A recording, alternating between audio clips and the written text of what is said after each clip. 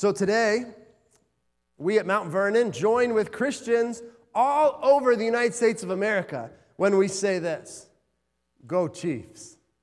Go Chiefs, right? If you're cheering for the 49ers this morning, you can't stay here. I'm just kidding. Who's a 49er fan? Any 49er fans this morning? Oh no, are you serious? Oh, you're both. How can you be both? Go Andy, right? We're cheering for Andy this morning. Go Red. Yeah, that's right. Not going to lose if you cheer for one of the red teams. So this is the fourth week that we are now in the Apostles' Creed series. I apologize if I continue to cough. I'm on some medicine. My cough should be gone by next week. Praise the Lord. That's what we're hoping for. So if I don't shake your hand this morning, it's not because I don't like you. Well, I might not like you, but that's not the reason I don't shake your hand. I'm just kidding. But so we continue through the Apostles' Creed series. Can we throw it up? Is it working? Is it not working? Oh, it should be in there.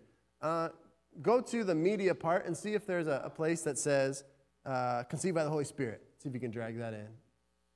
If not, it should be under the media folder on the desktop. But we're now in the fourth week, so we've looked at I believe in God the Father Almighty, creator of heaven and earth, and in Jesus Christ, his only Son, our Lord. And today we look at the statement, who was conceived by the Holy Spirit, born of the Virgin Mary. Now that seems to be a simple, there we go. That seems to be a very simple phrase, right? But there's so much to it. It's such an important phrase in the Apostles' Creed. Now, before we stand and read it together, let me just remind you that we don't believe this is some type of good luck charm that we say on Sunday morning to help the Chiefs win the Super Bowl, right? This has no effect over whether or not the Chiefs or 49ers are going to win the Super Bowl. It has no effect over whether or not you're going to feel better today or you're going to be happier today, right? This is something we say that brings three things. It brings unity, clarity, and depth. Would you stand with me as we read through the Apostles' Creed together?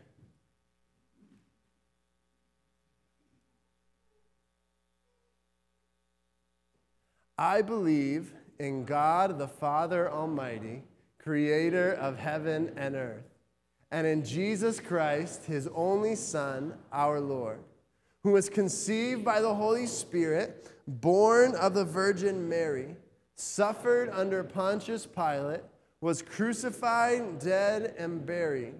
He descended to hell.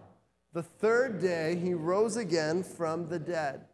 He ascended into heaven and sits at the right hand of God the Father Almighty, from whence he shall come to judge the living and the dead.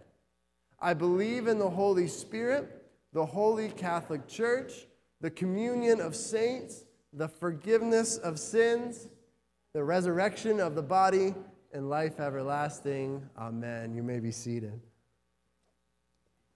So if you could open your Bibles this morning with me to Genesis chapter 3, and we're going to look at it. We're going to be kind of all over the place today to gain an understanding of why this phrase, who was conceived by the Holy Spirit, born of the Virgin Mary, is so important. If you didn't bring your Bible, there's a Bible in front of you. You can look it up on your phone or check out the screen behind me. If you don't have a Bible, if you don't own a Bible, and you look in your pew and you see that black Bible sitting there, take it. That's for you. That's our gift to you, and we pray that God opens your eyes to who he truly is.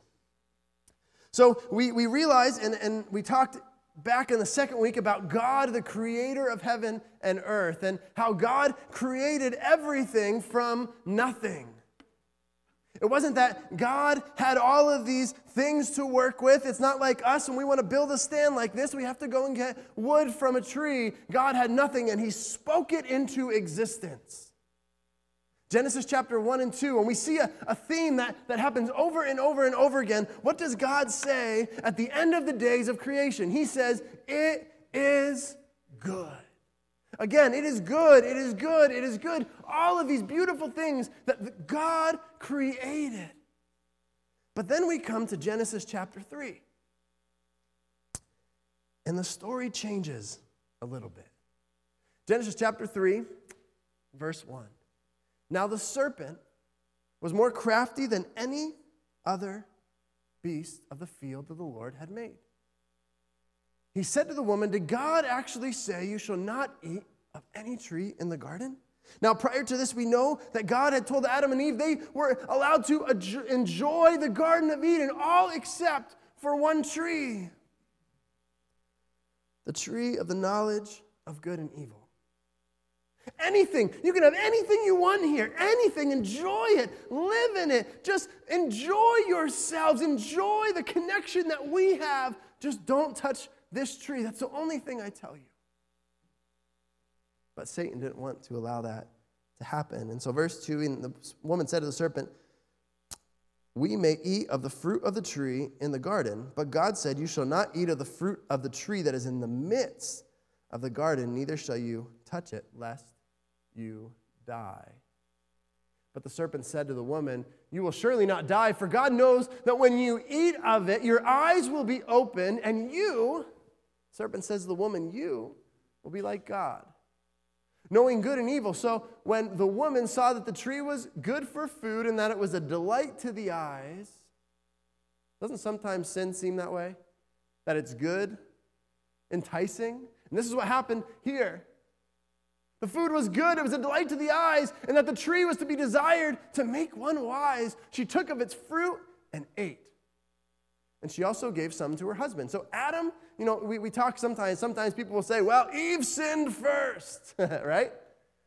Adam was there the whole time. Terrible. He stands there and watches his wife eat this fruit and then takes it from her. He knows it's wrong too. Let's not blame Eve this morning, right? Only Eve this morning. Then the eyes of both of them were open. They sinned and their eyes were open, and they knew that they were naked, and they sewed fig leaves together and made themselves loincloths. This act of sin, this act of disobedience, that's what sin is, right? Disobedience to our Creator.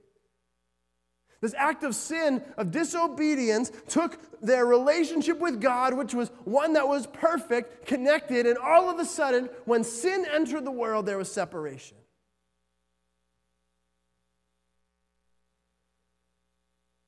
Ephesians 2:3 says this, among whom we all lived in the passions of our flesh, carrying out the desires of the body and of the mind. We were, and were by nature children of wrath. By nature, children of wrath. Romans 5:12, therefore, just as sin came into the world through one man, and death through sin, and so death spread to all men because all sinned. Genesis chapter 3, the world changed forever.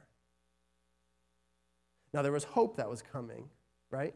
There was hope that was coming, but this relationship had now been changed. Sin had entered this universe, and all of a sudden now, every single child who was born with what we call the original sin, which is passed down through the Father. Therefore, as sin came into the world through one man, right? So through Adam, the sin was passed through the Father, and every person that was born into sin. Have you ever noticed how you don't have to tell your children to misbehave?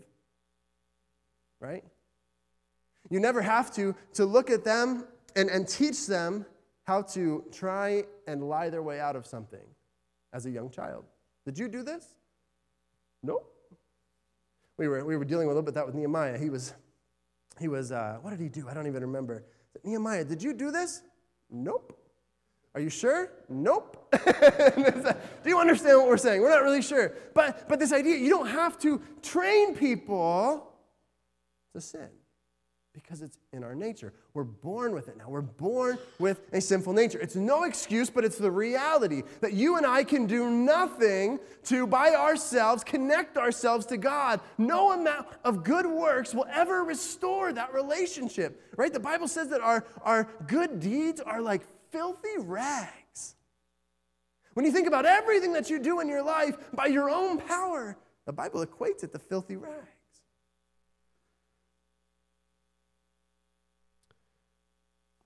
Now this morning we get to Luke chapter 1. And this is a Christmas passage. I'm sure you know that. I think we actually looked at it this past Christmas. But this is such an important passage in talking about Jesus as the God-man. Here we go. In the 6th month, the angel Gabriel was sent from God to a city of Galilee named Nazareth to a virgin betrothed to a man whose name was Joseph of the house of David. And the virgin's name was Mary. Excuse me. And he came to her and said, greetings, O favored one, the Lord is with you. But she was greatly troubled at this saying and tried to discern what sort of greeting this might be. And the angel said to her, do not be afraid, Mary, for you have found favor with God. And behold, you will conceive in your womb and bear a son. You shall call his name Jesus. He will be great and will be called the Son of the Most High. And the Lord God will give to him the throne over his father David, and he will reign over the house of Jacob forever, and of his kingdom there will be no end. So Mary asks a very logical question. How in the world is this ever going to happen? I've never been with a man. Are you talking about maybe after I'm married?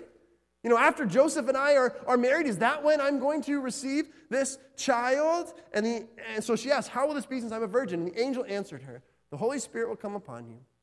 The power of the Most High will overshadow you. Therefore, the child to be born will be called Holy, the Son of God. Excuse me.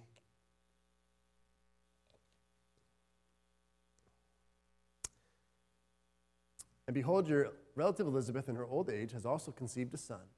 And this is the 6th month with her who was called barren. And the angel says this, for nothing will be impossible with God. Mary said, behold, I'm the servant of the Lord. Let it be to me according to your word. And the angel departed from her.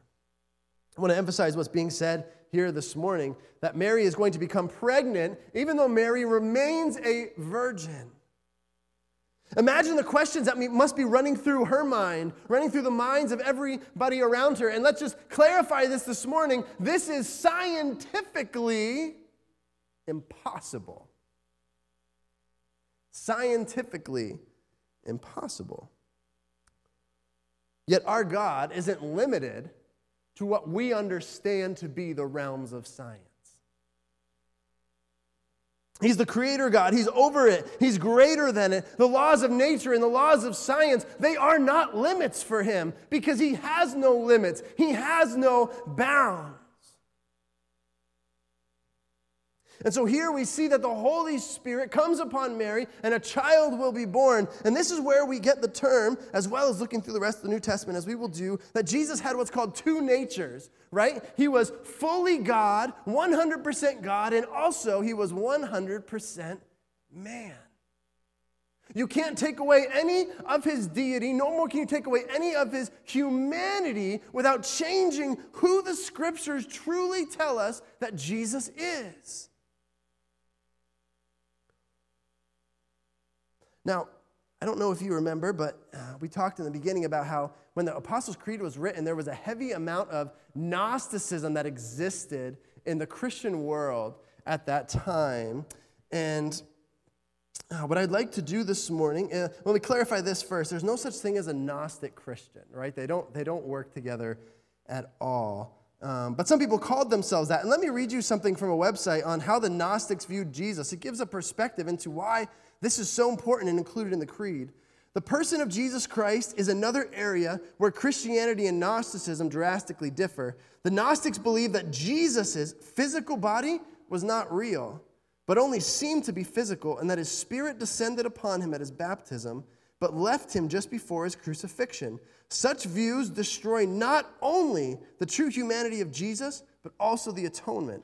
For Jesus must not only have truly been God, but also truly human, the physical, real man who actually suffered and died upon the cross in order to be the acceptable substitutionary sacrifice for sin.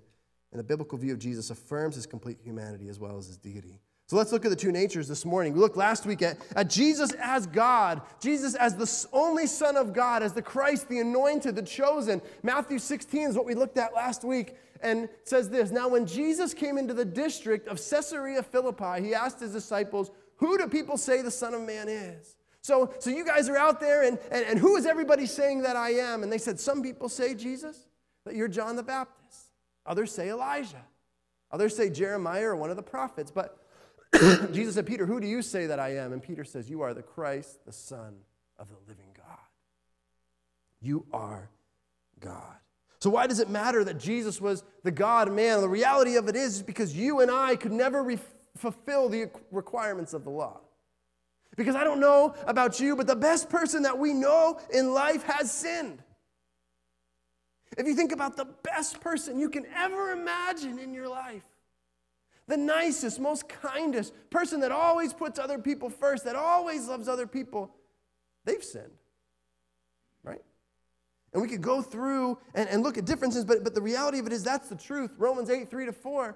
For God is done with the law, weakened by the flesh, could not do. By sending his own Son in the likeness of sinful flesh and for sin, he condemned sin in the flesh in order that the righteousness requirement of the law might be fulfilled in us, who walk not according to the flesh, but according to the Spirit. Galatians 4, 4-5. For when the fullness of time had come, God sent forth his Son, born of a woman. God sent forth his Son, completely God, born of a woman, completely man. But remember, he was not conceived through Adam. The sin nature was not transferred to Jesus. He was not born with original sin, which is how he remained completely God.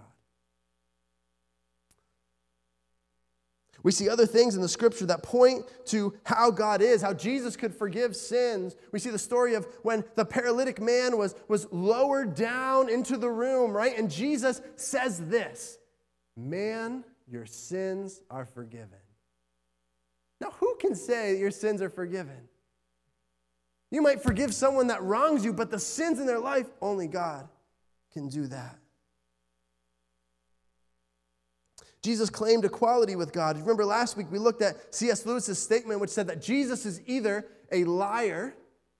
What's the other one? Can you help me this morning? A lunatic or Lord. A liar, a lunatic, or Lord. There is no other option.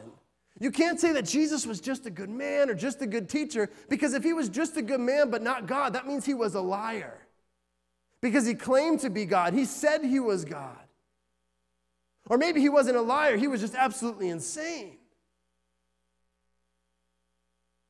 But the scripture tells us, and we know, that both of those are not true.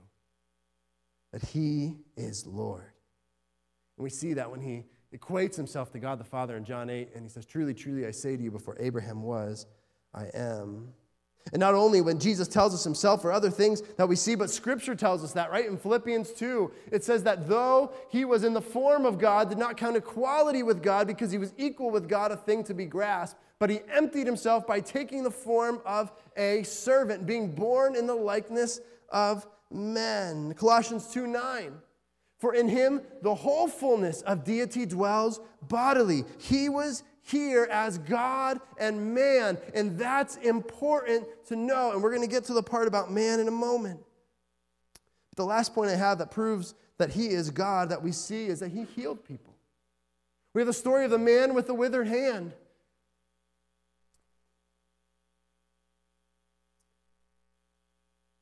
But he wasn't the only one that Jesus healed, was he? Again and again. Jesus knew the thoughts of men, Luke 6:8. But he looked at the Pharisees and he said, "Come and stand here," because he knew their thoughts. Can you imagine? I've tried to put myself in the shoes of the Pharisees there when you're standing there thinking, because have you ever thought something that you would really hope nobody else was listening to? Amen? Right? Okay, all right, good. I'm glad I'm the only one this morning. But can you imagine standing there as the Pharisees and all of a sudden Jesus is like, "Come on, guys, like, I know everything that you're saying. Who can know that but God?"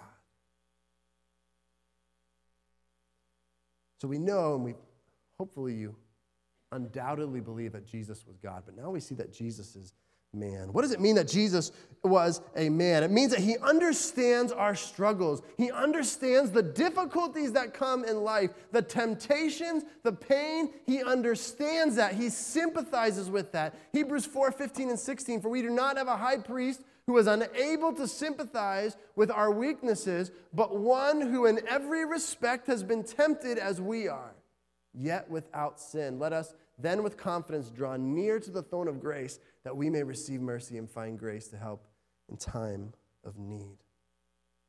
He's gone through it. He sympathizes with it. He understands the pain that exists in your heart. This doesn't mean that Jesus was tempted with every single possible darkest sin that exists. Instead, he was tempted. He understands temptation. He understands pain, and he sympathizes with it. So wherever you are in your life right now, know that Jesus understands what you're going through, what you're worried about, what you've been struggling with, what you've been tempted with. And he understands the difficulties of life.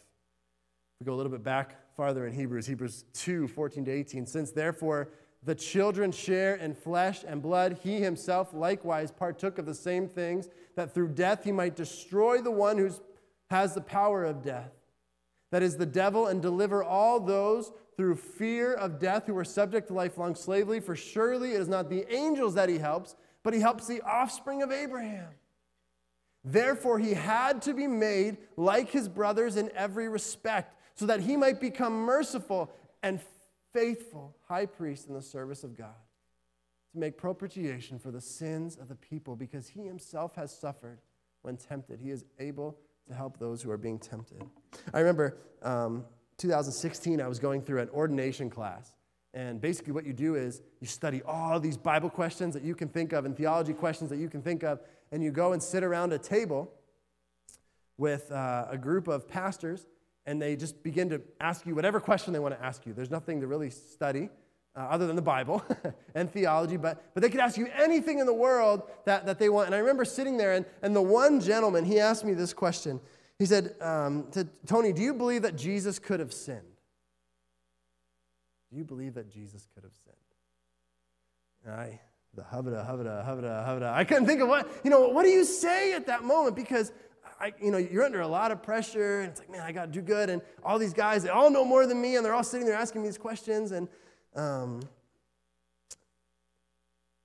remember processing that question over and over and over again. He was the God-man, 100% God, 100% man. Could Jesus have truly sinned? I believe the answer, if he was 100% man, 100% God, that Jesus wouldn't have sinned, but he had to have the potential to have allowed himself to do that. He could have sinned. Because it says that he was suffering through the temptation. It wasn't something where he was tempted and said, not me. There was pain involved with it. It was difficult. Now, you might differ in your perspective this morning. It's a great question to think about. Could Jesus truly have sinned? Now you're going to be sitting at lunchtime going, no, I don't really know. But could Jesus have sinned? But the writer of Hebrews speaks again and again of the suffering that Jesus endured during temptation. He suffered during his temptation, during his struggles. Don't minimize what Jesus went through just because he was God on earth. He knows what temptation is and how difficult it could be. Now let me clarify this morning. Jesus never would have sinned because he's God. Is your mind blown yet? Are you processing that question? Charles Spurgeon writes this: many persons are tempted, but do not suffer in being tempted. For when ungodly men are tempted, the bait is to their taste. They swallow it greedily. Temptation is a pleasure to them. Indeed, sometimes they tempt the devil to continue to tempt them. But good men suffer when they are tempted, and the better they are, the more they suffer when they're tempted. Think of all that Jesus went through as we close this morning. Being a man on earth, he experienced not only physical pain, but emotional pain. Terrible heartache, righteous anger, times of crying, of torture, of abuse, of mockery, of being betrayed by those who were closest to him, about knowing who was going to betray him, yet breaking bread with that same person anyways. He understands what you're going through in your life. The God-man understands everything you're going through. And I will close with this verse this morning, Matthew 11, 28, 30. Come to me, all who labor and are heavy laden, and I will give you rest. Take my yoke upon you and learn from me. For I am gentle and lowly at heart, and you will find rest for your souls, for my yoke is easy and my burden is light. That's the God-man. The all-powerful Son of God, who at any moment could have called angels down when he was being tempted by Satan, or could have called angels to remove him from the cross. The all-powerful Son of God who decided to come to this earth filled with idolatry and immorality and disgusting things that humanity has done to it. Yet he came because he loves you so much. And that same person who was 100% God was 100% man. He went through everything in life, and he understands what you're going through, so take it to him. Would you pray with me? Jesus, we ask that you would, Father, help us to lay our burdens at your feet. Remind us of how much you love us and how well you know us. Jesus, you love us more than we could ever begin to understand. Lord, we ask this morning that we would delight in the God-man, the Son of God who came to earth 100% God, but also 100% man, who was tempted in every way, yet said no and stood strong. May you be glorified in Jesus' name.